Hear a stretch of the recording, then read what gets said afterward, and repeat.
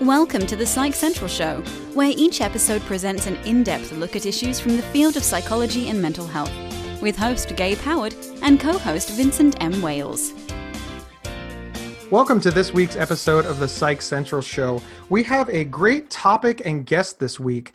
Emma Bash is here to explain to, well, frankly, two childless males all about postpartum depression. She has a very, very lofty task in front of her. Emma, are you up for it? I am up for it. Thank you for having me. All right. So to get started, what is postpartum depression? Literally explain it to us. Okay. So postpartum depression generally refers to depression that occurs either during pregnancy or in the onset after having a baby. I say generally refers to because the DSM that refers to it as occurring in the first 4 weeks postpartum, but those of us who work in the field can tell you that postpartum depression can develop after a woman has had a baby, sometime in that first year after baby is born. And postpartum depression is very common. When you say common, how common is it? So postpartum depression is actually the most common complication of childbirth. About 15% of people will develop postpartum depression either shortly before having a baby, during pregnancy, or after their baby is born. So it's very, very common. That is more common than I expected it to be, yes. Yep. All right, so let's say you're a person who naturally has depression to start with. Mm-hmm. How would you distinguish whether that's postpartum depression showing its head or just your standard, run-of-the-mill depression? That is an excellent question and one that comes up a lot. So other than the obvious in that it has to occur kind of within the realm of pregnancy or in the postpartum period, I would say it's like developing depression when you have a zillion other stressors and challenges around you. So perhaps you're sleeping very poorly because you're either pregnant and uncomfortable or because you have a new baby. Your whole identity has just shifted as you've become a parent. Maybe you are someone that used to work and now you're home. So there's all these different kind of additional stressors that sort of frame what happens. That said, the symptoms are pretty similar to depression that would occur in a non-postpartum period. So in that way, it can look the same. And certainly people who are predisposed to depression, either they've had it before or they have a family member who has had it, are at a much higher risk for developing postpartum depression or any of the other perinatal mood and anxiety disorders, because in fact, there are several of them that can develop during pregnancy or in the postpartum period. I've never had postpartum depression because I've never been pregnant or had a baby or any children, but I know that depression can make you feel and think things that are untrue. And I can imagine that, let's say that you're a woman who just had her first child and you have depression. How does this, I'm looking for the right way to say, does this transfer onto the baby? Does it make somebody question their parenting abilities? Yes, absolutely. So people who have postpartum depression or postpartum anxiety or OCD, it can really affect your thinking. So what we see a lot are women or dads sometimes who are exceedingly anxious about baby's well-being, or they feel like they're not attaching to the baby or don't want to care for the baby. They sometimes don't want to be alone with the baby. They worry sometimes that they will hurt the baby. Actually, one of the features of kind of all of the postpartum mood and anxiety disorders really common is kind of these scary, intrusive thoughts that are sort of obsessive in nature that can happen to really anyone with postpartum depression or anxiety, that can feel really scary and really disturbing to a new mom or dad who is struggling with these postpartum concerns. Thank you so much. One of the things that I've noticed that you said was dads. So yes. in my mind, postpartum depression is something that only happens to women. Is that not true? It is not true. So it is most common that postpartum depression or perinatal depression or anxiety would happen to a woman who has birthed a baby. But in fact, partners can have it. So this could be a father. This could be a mother who did not give birth. So a lesbian woman who was not giving birth. This can happen to adoptive parents as well. So it's not as common, but it certainly does happen. And it's not talked about enough. Explain to me how it would work with an adoptive couple. What becomes similar is sort of the symptoms. So we don't have necessarily the same potential hormonal links, but an adoptive family who perhaps was waiting with tremendous anticipation to bring this child into their home, all of a sudden feeling, again, similarly, like they're not connecting with the baby. They worry about attachment. Maybe they feel like they no longer want the baby. Same kind of sleep disturbances, anxiety, mood concerns, basically the same kind of picture. What really is different is perhaps some of the things that triggered it because we don't have the hormonal changes occurring. You mentioned anxiety there, which of course is what all of that stuff sounds like. What is the link between postpartum depression and separation anxiety from an infant? Is it basically all one and the same? Meaning if mom or dad is worried about separating from the baby, or if the baby is feeling separation anxiety? I wasn't thinking about the baby in this case, but for example, I have a friend who has a now 2-year-old daughter, and when she has to go to work, she is just completely stressed the whole time. So I think what becomes challenging to kind of distinguish is between sort of normative new parent or parent of a young child kind of anxiety and worry. I think particularly for moms, there's a lot of common struggle between the push-pull of work and home. And then when that crosses over into kind of a more clinical anxiety or depression. And I would say that with people who are experiencing postpartum depression or postpartum anxiety, sometimes you will see that they will not separate from their baby.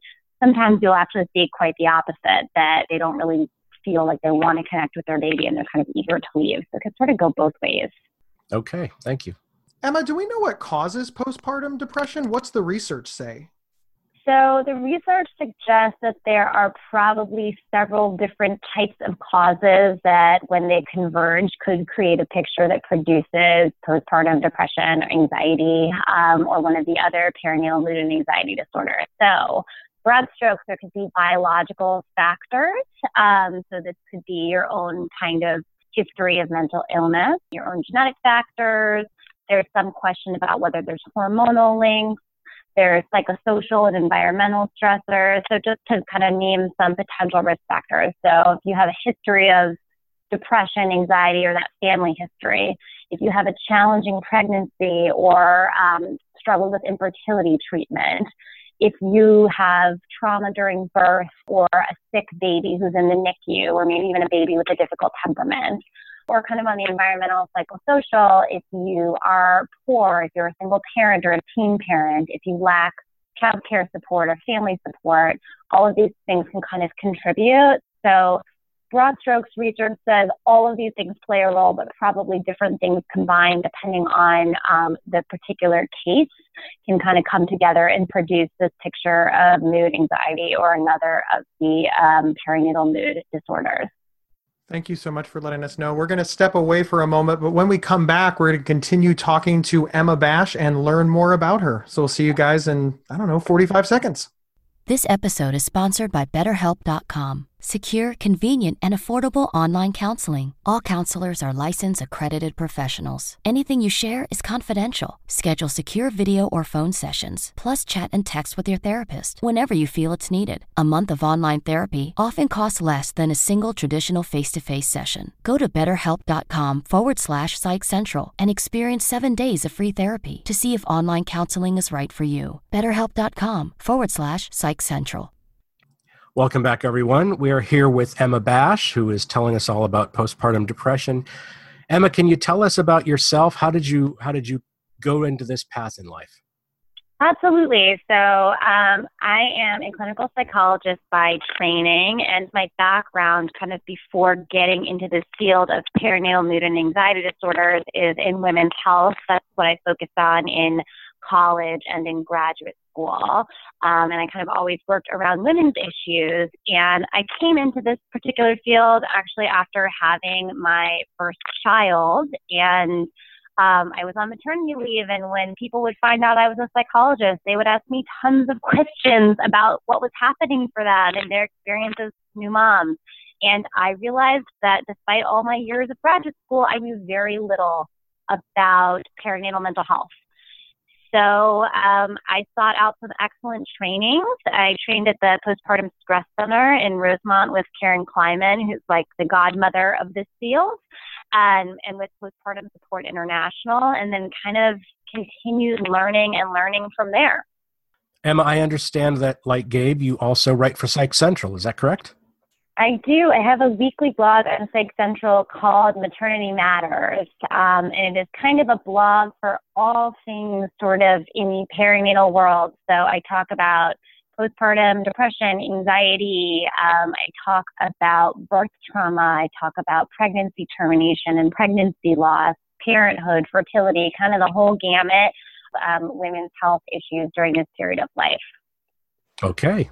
It's a great blog. I myself have read it, and I understand a little bit of it, which I think shows a lot because, well, I mean, to be fair, this is not a subject that is near and dear. I'll admit it. You know, I enjoy reading stuff about like bipolar disorder or depression or things because I understand and want more information for myself. So if I can read something about issues that I'm not intimately involved with and still take away from it, I think that shows greatness.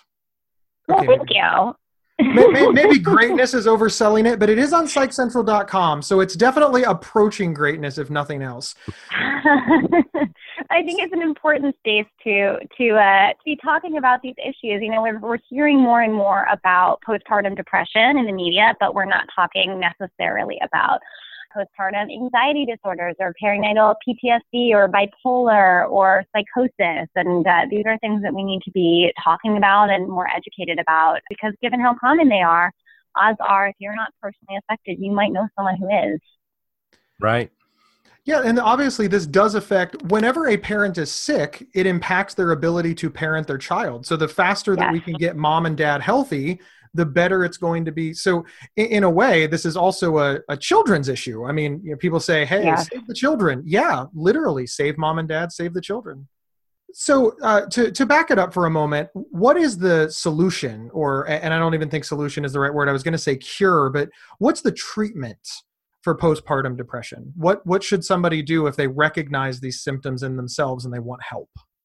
Okay, so really, really good question. There are various treatments for postpartum depression and the other mood and anxiety disorders. So that can include therapy with a trained therapist who has experience working with perinatal mood and anxiety disorders. Medication is often used both in pregnancy and postpartum, including when women are nursing. There are a lot of medications that we have good data on the safety on. One of the other things that's kind of like first line intervention is to make sure mom is getting sleep if we have an infant at home, because as we know with any kind of mental health concern, if you're not getting good sleep, it's really a problem. And so it's very much a challenge with a newborn. So we might bring someone into the home to help with nighttime feedings and make sure mom is getting some rest. So that could be someone like a postpartum doula or a nurse, or family could even come in. Another thing that's really common and I think is really, really helpful are peer support groups. There are a lot of them. Postpartum Support International is a great resource to find peer support basically anywhere. There are leaders. Generally, there are people who've had their own kind of personal experience, and they can help connect you to groups that are happening all the time. That is a lot of information and incredible. And this is information that up until you started speaking, I did not know existed. Okay. So let me ask you this. Do you think that, and this is an exploratory question, so please feel free to tell me that I've just got it completely wrong, but could some of this be caused by new mothers feeling like they need to do everything? There's a lot of pressure on parents now to be perfect parents, and that I don't know if it's quadrupled onto women, but you know, a lot of my female friends are like, no, I have to have a job. I have to keep a clean house. I have to be the perfect wife, et cetera. And does all of that sort of converge and cause this, or am I just completely off my rocker? So you're not completely off. I would say that it's not causal, but it's certainly an exacerbating thing. So I think it doesn't cause it at all, because we really know that with all of these kind of depression, anxiety, OCD, bipolar, they're much more of like a genetic, hormonal background to all of this. But I think in terms of situations that escalate the problem, absolutely. So, you take a new mom who is already maybe on the verge of some depression, anxiety, and then you tell her she has to appear perfect in public, she has to take care of her house, she has to work, she has to breastfeed, all of these things at once. It's going to make it feel very, very difficult for her to feel like she's doing anything right, to get sleep, or to seek out support.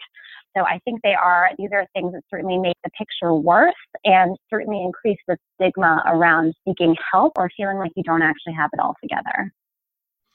Thank you. We are approaching the end of the show, I think. So if you had one specific thing that you wanted everybody to know about postpartum depression, what would that be? Oh, this is a hard one because I have a few things, but I'll try to distill it quickly. So one, it's common. As I said earlier, 15 to 20% will experience postpartum depression or anxiety.